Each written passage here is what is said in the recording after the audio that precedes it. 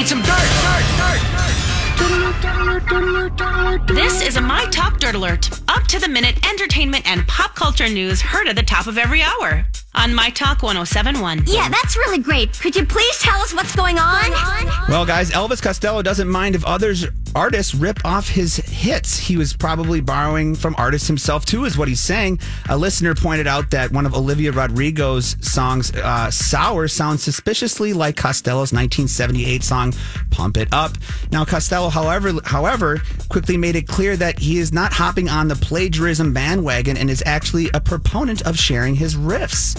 He said, "This is fine by me. It's how rock and roll works. You take broken pieces and you find the thrill from another one and you make a brand new toy." So it sounds like... How cool is that to hear from somebody? Yeah, right? You don't hear that very often. No, you don't. No. I loved it when he said this today. Yes, very cool.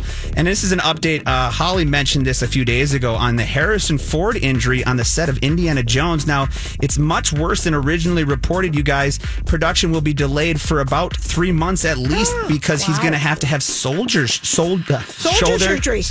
Yes, that's a tongue ripped his shoulder doing that stunt. Yes. So he's having the shoulder surgery that I had. It is really? a pain in the butt because you're slinged up for 6 weeks. Wow. So this could delay the film coming out on time, but we shall see how it works out. This is what you get when you hire 79-year-old action stars. You got to have a the insurance in there to do their own stunts. You could get injured doing this. Very true.